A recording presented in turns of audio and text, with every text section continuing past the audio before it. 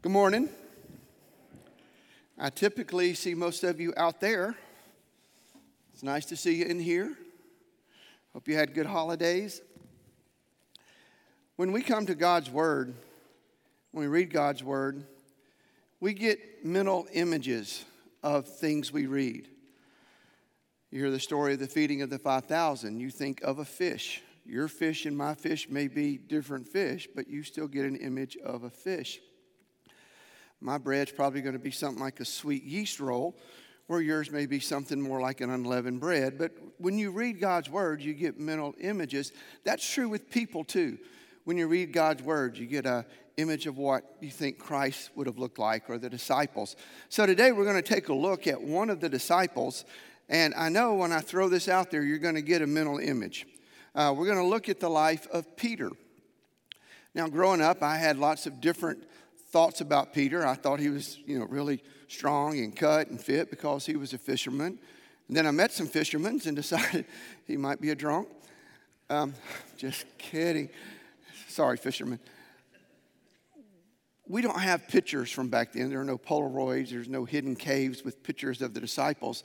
But the great masters back in the day painted, and there are churches that are full of pictures. And I Googled pictures of Peter, the apostle, and I found some. They're out there. You can, don't do it right now, but you can get your phone and go look. Almost every picture that I found looked a lot like Neil Blackwelder. So now every time I see Neil, I think, Peter?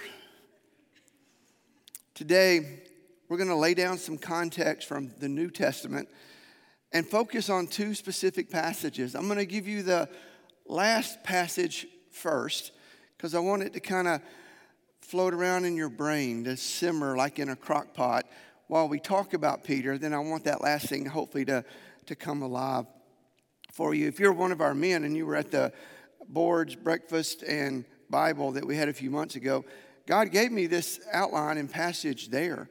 And I really had worked on a different message, and God changed that. I'll tell you about that in a few minutes. But so if you're men, you've probably forgotten, so I think I'm safe. If you do remember, then maybe God will show you something new. I'm going to ask you to turn with me to John chapter 21. And if you would, please stand for the public reading of God's holy word. We'll be looking at verses 15 through 17. When they had finished eating, Jesus said to Simon Peter, "Simon, son of John, do you love me more than these?" "Yes, Lord," he said, "you know that I love you." Jesus said, "Feed my lambs." Again, Jesus said, "Simon, son of John, do you love me?" He answered, "Yes, Lord, you know that I love you." Jesus said, "Take care of my sheep." The third time he said to him, "Simon, son of John, do you love me?" Peter was hurt because Jesus asked him the third time, "Do you love me?" He said, "Lord, you know all things. You know that I love you." Jesus said, "Feed my sheep." Father, we thank you for today, for the opportunity to look into your word. Father, we thank you that the Holy Spirit allowed your words and these things to be penned so that we could look at them and study them. And Father, today we ask that your word become alive in our hearts and our souls, and that we will be changed and transformed. In Jesus' name we pray. Amen. Simon, Peter, Cephas, Rocky, was a youth pastor for a long time. Simon Bar-Jonah was a follower of Christ. He was from Bethsaida. He had a house. He had a wife. He had a mother-in-law. His dad was John. The King James Version, Jesus calls Peter Simon Bar-Jonah. Simon meaning Peter, Bar meaning son of, Jonah meaning John. He has a brother, Andrew.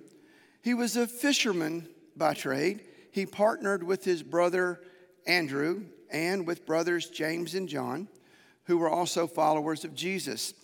Andrew was a follower of John.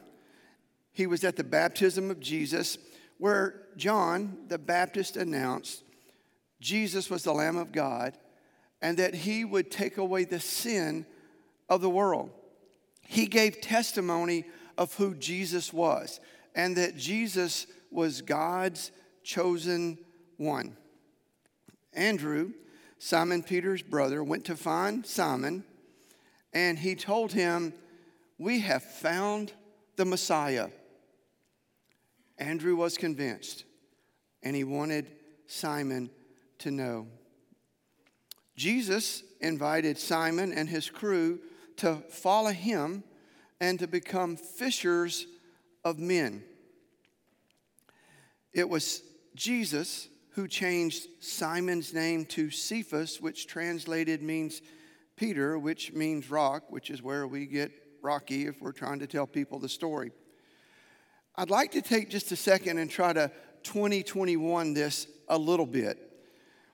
Peter was a grown man. He was married and he had a business. So get that image. Another grown man, John, not Peter's dad, but the locust and wild honey eating wild man, spoke of Jesus. Andrew heard it. He let Peter know, "We found the Messiah." It's a big statement. They all wanted to find the Messiah. When Andrew says to Peter, "We have found the Messiah," Peter, of course, wants to go and meet, see, be around the Messiah. When Peter says this statement back to Jesus, after Jesus asked, "Who do men say that I am?" Jesus says, "Well, you didn't figure that out on your own. The Holy Spirit revealed that to you." So Peter is married, and he has a mother-in-law. Simon at some point goes home, and he's telling his wife, because that's what husbands do. Husbands are shaking, wives are smiling. Not in my house. Simon tells his wife, "Honey, I'm no longer fishing." "Well, I'm fishing, but now I'm fishing for men because Andrew found the Messiah, and the Messiah has invited me, us, to follow him." We agreed. Can almost hear Peter's wife. "What's it pay?" "Peter, I'll have to check on that.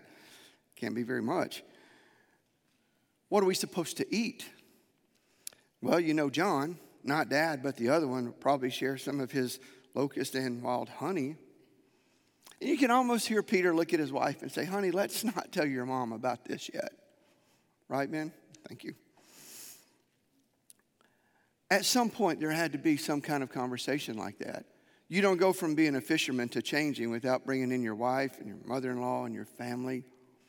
At some point, Peter had to make the confession, "We have found the Messiah, and I am going to follow him." Matthew, Mark, and Luke all tell us that Jesus, Peter, and the gang went to Peter's house to eat. And while they were there, they found out that Peter's mother-in-law was sick. She was in bed with a fever. She had the COVID. And Jesus went in and healed her. And this is a great mother-in-law. Jesus heals her. She gets up and begins to wait on them. I have a mother-in-law that waits on me. She'll get me something to drink if my glass goes empty. She gets me food. That's a beautiful mother-in-law. So somehow it worked out, because you know if she was still mad at Peter for following Jesus, she'd have stayed in the bed, right? Thank you, mother-in-laws. As we keep looking through the New Testament, Jesus and his disciples are around a tax collector of the 2 denarii tax came up and asked Peter, "Does your teacher pay taxes?" And so Peter went and asked Jesus, "Do we pay taxes?" And Jesus said a story. And then he said, "Of course we pay taxes. Take your fishing rod and go over there and drop it in and catch a fish. And then take the coin out of the fish's mouth, and you can use that to pay the taxes." Now, I fish a little, but I wouldn't classify myself as a fisherman. And if somebody told me, "Go over there," I think I'm being punked. I'm looking for a camera. This is not going to happen. But this was Jesus. And Peter knew they had found the Messiah. So Peter took his rod and dropped it in and caught a fish and pulled the coin out of the fish's mouth and paid the taxes. Jesus told him to drop a line. He did. He catches the fish. Then Peter, along with James and John, were invited with Jesus to go to the mountain. And while they were there at the Mount of Transfiguration, Jesus burst out with Shekinah glory. And then Moses and Elijah join him. And Peter is ready to build 3 tabernacles. When Jesus missed the boat and decided to catch up by walking across the water, it was Peter that said, hey, you could tell me to come out there and join you, and if you were to say that, I would do it. And Jesus said, come on, and Peter walks on the water until he loses his focus and begins to sink.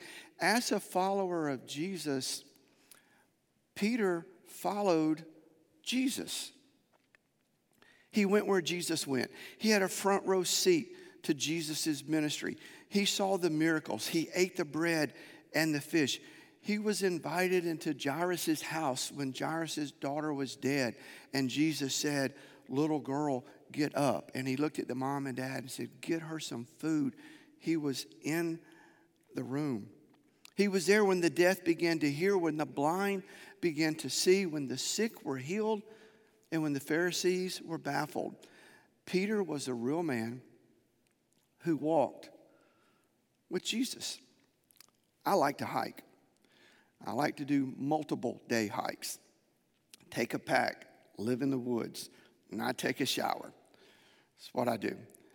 We have a great resource in Alabama called the Pinhoti Trail.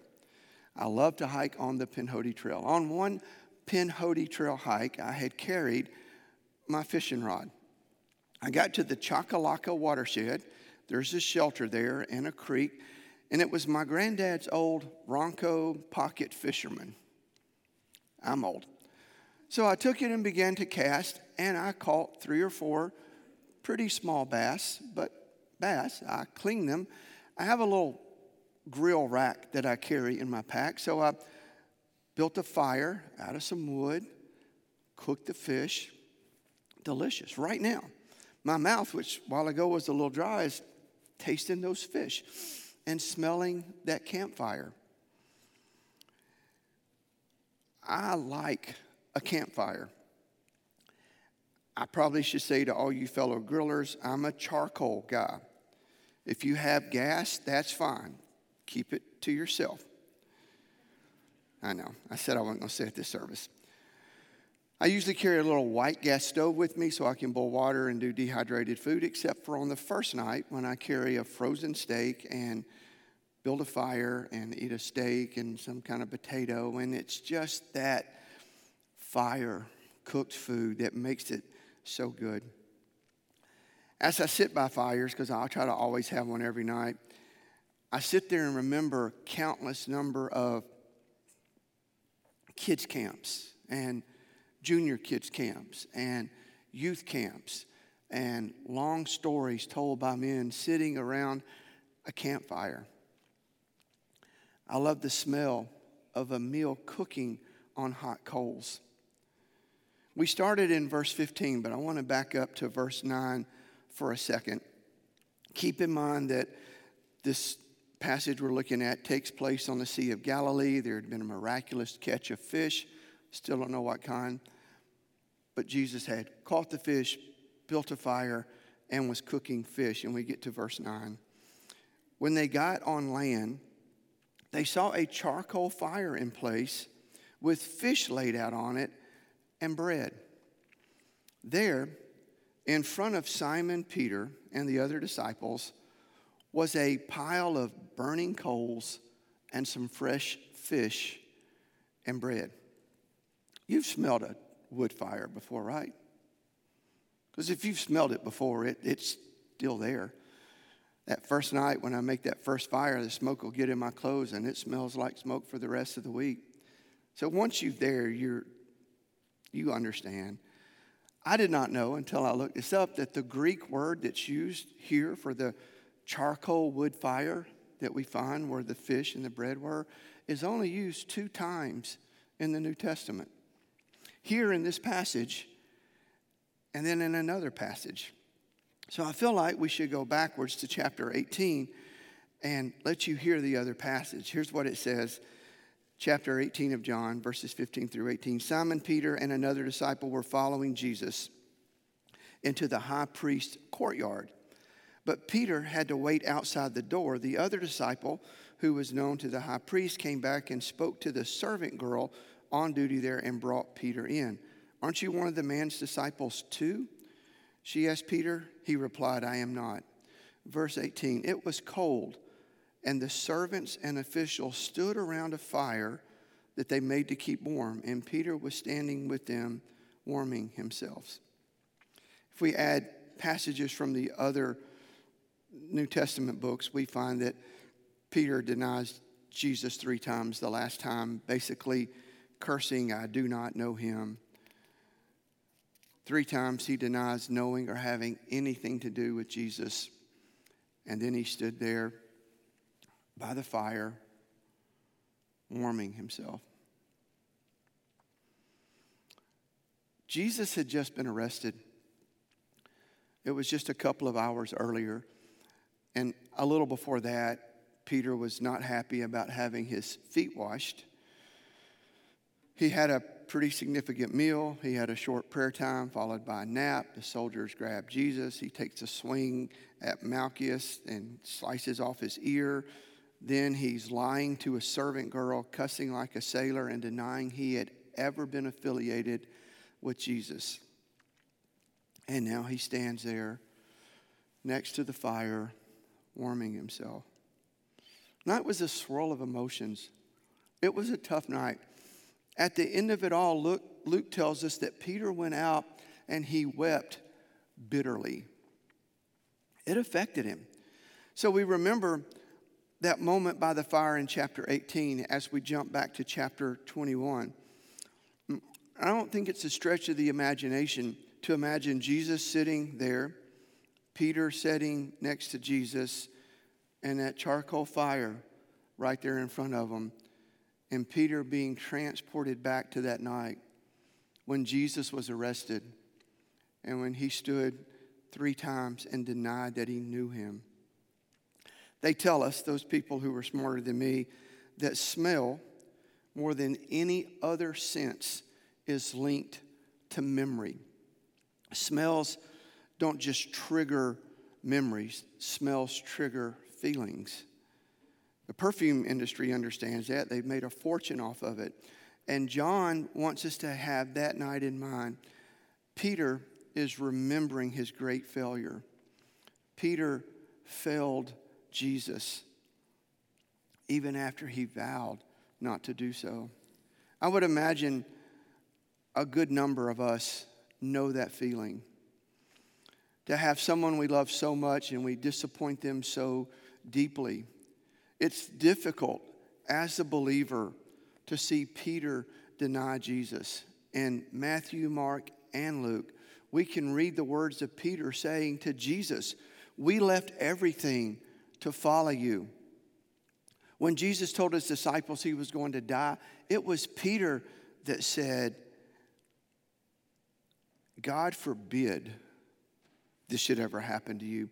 It was Peter who said in Matthew and also in Mark, even if I have to die, I will never deny you. In Luke, he said, I'm ready to go to prison or to even die. In John, Peter said, why can't I follow you right now? I'm ready to lay down my life in you, for you. It was Peter that told Jesus, you're not going to wash my feet. It was Peter who was supposed to be praying during the most difficult time in Jesus' earthly ministry when he fell asleep. And Jesus had to say, could you not give me 1 hour to pray? It was Peter who drew the sword and whacked off Malchus' ear. It was Jesus who told Peter, you're going to betray me. And you're going to betray me before the rooster crows. And then he told him, you're going to deny me 3 times. So why do we preach this message? Why do we take the time to look at Peter's successes and Peter's failures? It's because I'm concerned about our church. we need to sneak a peek into Peter's life. I think for me, and maybe for you, there's a pattern. At some point, to follow Jesus, you have to be willing to give up everything. In church, you make that decision, then you come forward, and basically, you may not say these words, but you say to the congregation, I'm willing to give up everything to follow Jesus. I'm willing to die to myself so that he may live through me. I am ready to do that. And then we pray for you, and people clap, and that's what happens. It's what happened for Peter. It's what happens for us. And sometimes we do that for a while, and then we don't. And when our relationship with Christ stops being our everything, there's a problem. That's a signal. When going to church becomes just going to church, which moves to not even going to church, there's a problem in your relationship with Christ. Peter promised to go to prison or even die for Jesus. But on the night of Jesus' death, it wasn't real. It was just words. He was afraid he might really die. And he didn't want to do that. Fear of imprisonment or death is greater than his promise to follow Jesus. Peter didn't just disappoint a coworker. He grieved his eternal Creator, his Lord, his Savior. He denied the very man who was going to give his life for him on a cross, the very one that he identified as the Christ, the Son of the living God. How do you recover from that? How do you fix that relationship? Has this ever been you? As followers of Christ, we need to be ready to answer that question because it's probably going to happen to you. How do you restore a broken relationship with an infinitely perfect God? The biblical response to that question is you can't. You can't fix it on your own. But the rest of the answer is you don't have to because someone has already done that for you. Isn't that the message of the gospel? There was this chasm that caused the separation of our sin that kept us from the Father. We could not get to him. So God bridged that gap by the redeeming work of his Son on the cross. Peter had a front row seat. Peter denied knowing Jesus. Standing by that fire and warming himself, he denies Jesus 3 times, just like Jesus said would happen. And then a rooster crowed. I can smell the fire. I've certainly been around enough of them. I can even, and this is hard to say, I've even denied knowing Jesus. Maybe not with the words of my mouth. I don't think I've ever said, no, I'm not a follower of Christ. But by my actions. I'm not proud of that. Because of that, I can almost say when that rooster crowed, I think I know how Peter felt. It's an ugly picture in the scripture. A follower of Jesus who pledged his life for the cause, standing by the fire, a fraud. Jesus was arrested.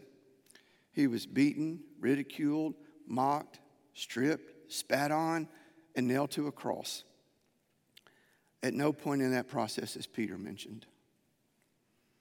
Jesus dies alone, and he's buried.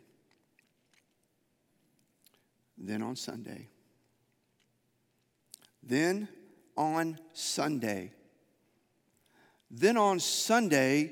Peter gets word he is alive. Now, Peter had seen dead people come back to life. But it was always at the hands of the voice of Jesus, and now he hears he's alive. I want you to listen to our passage one more time, John 21. When they finished eating, Jesus said to Simon Peter, Simon Peter, do you love me more than these? Yes, Lord, he said. You know that I love you. Jesus said, feed my lambs.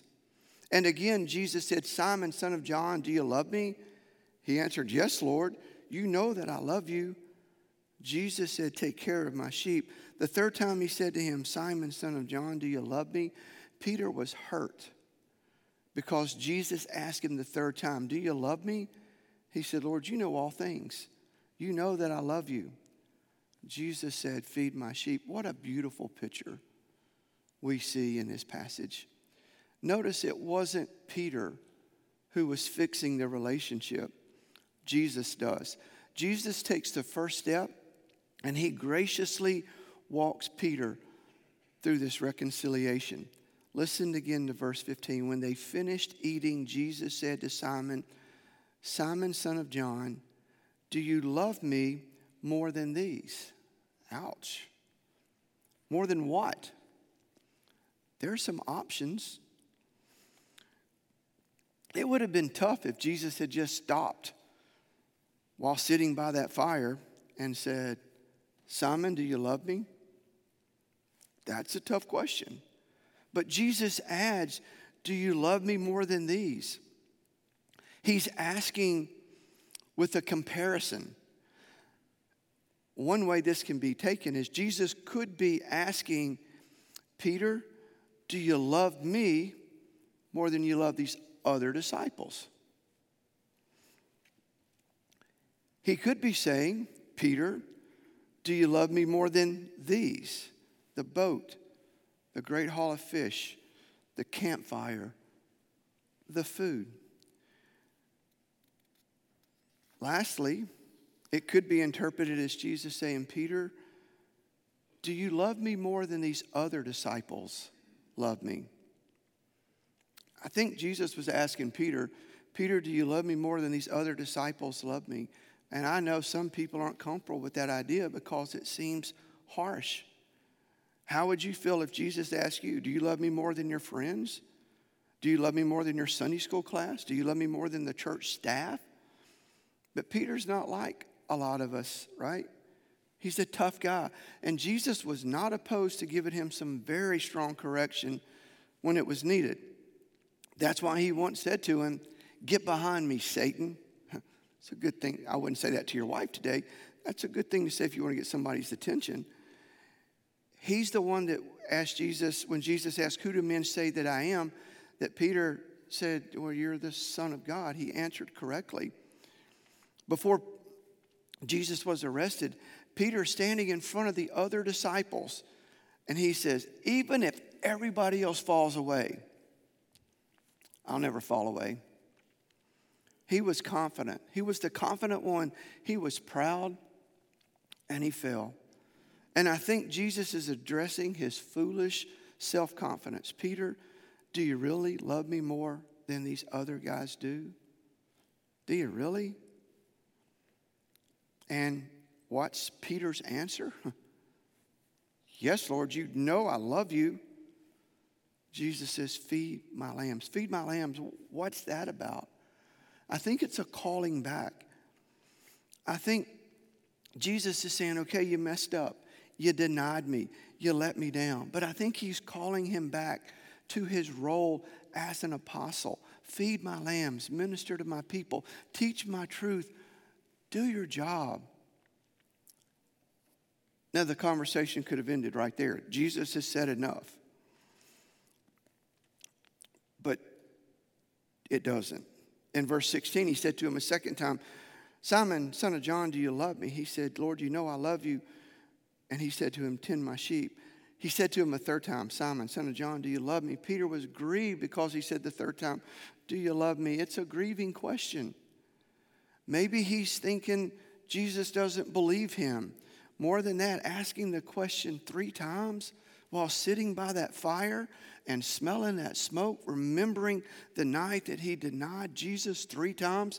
And now Jesus says, do you love me? Do you love me? Do you love me? How does a grieved Peter respond? There's no external way he can, or anything that he can do to prove his love for Jesus. He can't go back and say, remember that night in the garden? I pulled a sword cut somebody's ear, because right after that he denied Jesus. He has nothing at this point. And Peter knows that Jesus isn't asking, do you love me perfectly? Because none of us can do that. He's asking Peter, is there love for me somewhere in your heart? No matter how small or weak that love is, do you really love me? And since Peter has nothing to prove his love except for his weak words, he leans on something outside of himself. He leans on Jesus' perfect knowledge, his omniscience. He said to him, Lord, you know everything. You know that I love you. And Jesus said, feed my sheep. Jesus helped Peter strip himself of every human confidence. And Peter finally rests not in himself, but in the power and the knowledge of Jesus Christ. You and I, we need to do the same thing. It's amazing to me that God chooses us. It's amazing that God chose me. On November 14th, my wife Patty tested positive for COVID. She woke up Saturday morning. She couldn't smell. She couldn't taste. She said, I'm going to get tested. I said, I'm going to play disc golf. Loving husband, right? It was the last day of league. Give me a break. So she went and tested positive, and then she called me and said, I'm tested positive, and I'm thinking, I didn't. I must be stronger than you. So I came up here and worked for a couple of hours, and then she called and said, you really need to go test it, and I did. Tested negative. Things are good. So we made the plan when I got home that I would move upstairs and she would live downstairs because the kitchen's downstairs. I am a man, right? So I'm up here and she's down there, and we're trying to figure this out. And then that night, I began to feel bad. I got hot, and the air conditioner was on, and I went and found a thermometer. I had a fever, and then I had other symptoms. And I may not have tested positive, but I was pretty sure that I had COVID virus. On Tuesday, I retested and tested positive, and for the next 11 days, I was sick. I moved back downstairs because we both had it. And on the Wednesday before Thanksgiving, my oxygen level, my breathing began to drop. And at 3 a.m., we drove to Grandview. Patty took me to Grandview, and she left me because they wouldn't let her come in. Grandview took good care of me. They got good medicine. I was getting better, and then Saturday night, I had a heart issue. I had what they called a COVID heart attack. I was released from the hospital on December 2nd. The whole ordeal was frightening. There were people on my floor that didn't make it. And at one point, I think the first day in, I found myself afraid of what might happen and asking God to spare my life. I've had other brushes with death, but in this moment it seemed very real, and we began to pray, and everybody we knew was praying, and some of you were praying. Thank you. And for some reason, God chose to leave me here. And I think it's because he expects me to still feed his sheep, tend to the lambs. And it's easy to say, well, you're a pastor. But it's not just a pastor thing. It's a Christian thing.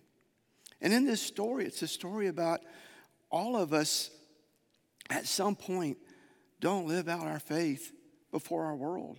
We deny Christ. We deny the power of the Holy Spirit. And we're called to be different. We're called to make a difference. Sometimes God takes us home, and some days he leaves us here. And every day when God wakes you up, he's saying to you, today, feed my lambs. Today is the day that you should get up and look for a hungry lamb and feed them. During the pandemic, I've been frustrated because it's been hard to be a minister during the pandemic. And early on, we tried to find things to do. We were calling people, and Pastor Davin had the great idea. I think what we need to do is the ministers need to do a video once a week. I'm not really a make a video guy. I don't have any way to edit. I just had my phone, and so we started doing it. And to be just honest, we didn't much. I don't think any of us, except for Pastor Randy, did a good job or liked doing it. But we were doing it because that's what we were supposed to do. And I told you I played disc golf, and one day I'd gotten to disc golf for league, and this guy who had hit me in the head with the disc and split my eye open was walking up, and he walked up and said, "I don't like rumble strips either." What are you talking about? Rumble strips. And then I remembered in my video for the week I had used rumble strips. And I said, "You watched my video?" He's not a church guy. And then he said this, "Yes, it's my church." And I heard the voice of Jesus say to me and to you, "Do you love me? Feed my sheep." I don't know how you're going to do it this week. I don't know how you're going to pull it off in 2021. But I want you to hear that Jesus is saying to you, believer, feed my sheep. Father God, I thank you for today. I thank you for your word. Father, sometimes your word is hard. And sometimes your word has pretty pictures, and sometimes it has not very pretty pictures. And we've seen all of that today. We've seen one of the great ones, Peter, at the moment you needed him most, deny you. And then to remember that night every time there was a fire. Father, thank you for giving him another chance. Thank you for proving that beyond a doubt, no matter what we do or have done, you're willing to look at us and say, "Do you love me? Feed my sheep." Please show us what that means in our life, in our ministry, as we walk around this year. In Jesus' name we pray, amen.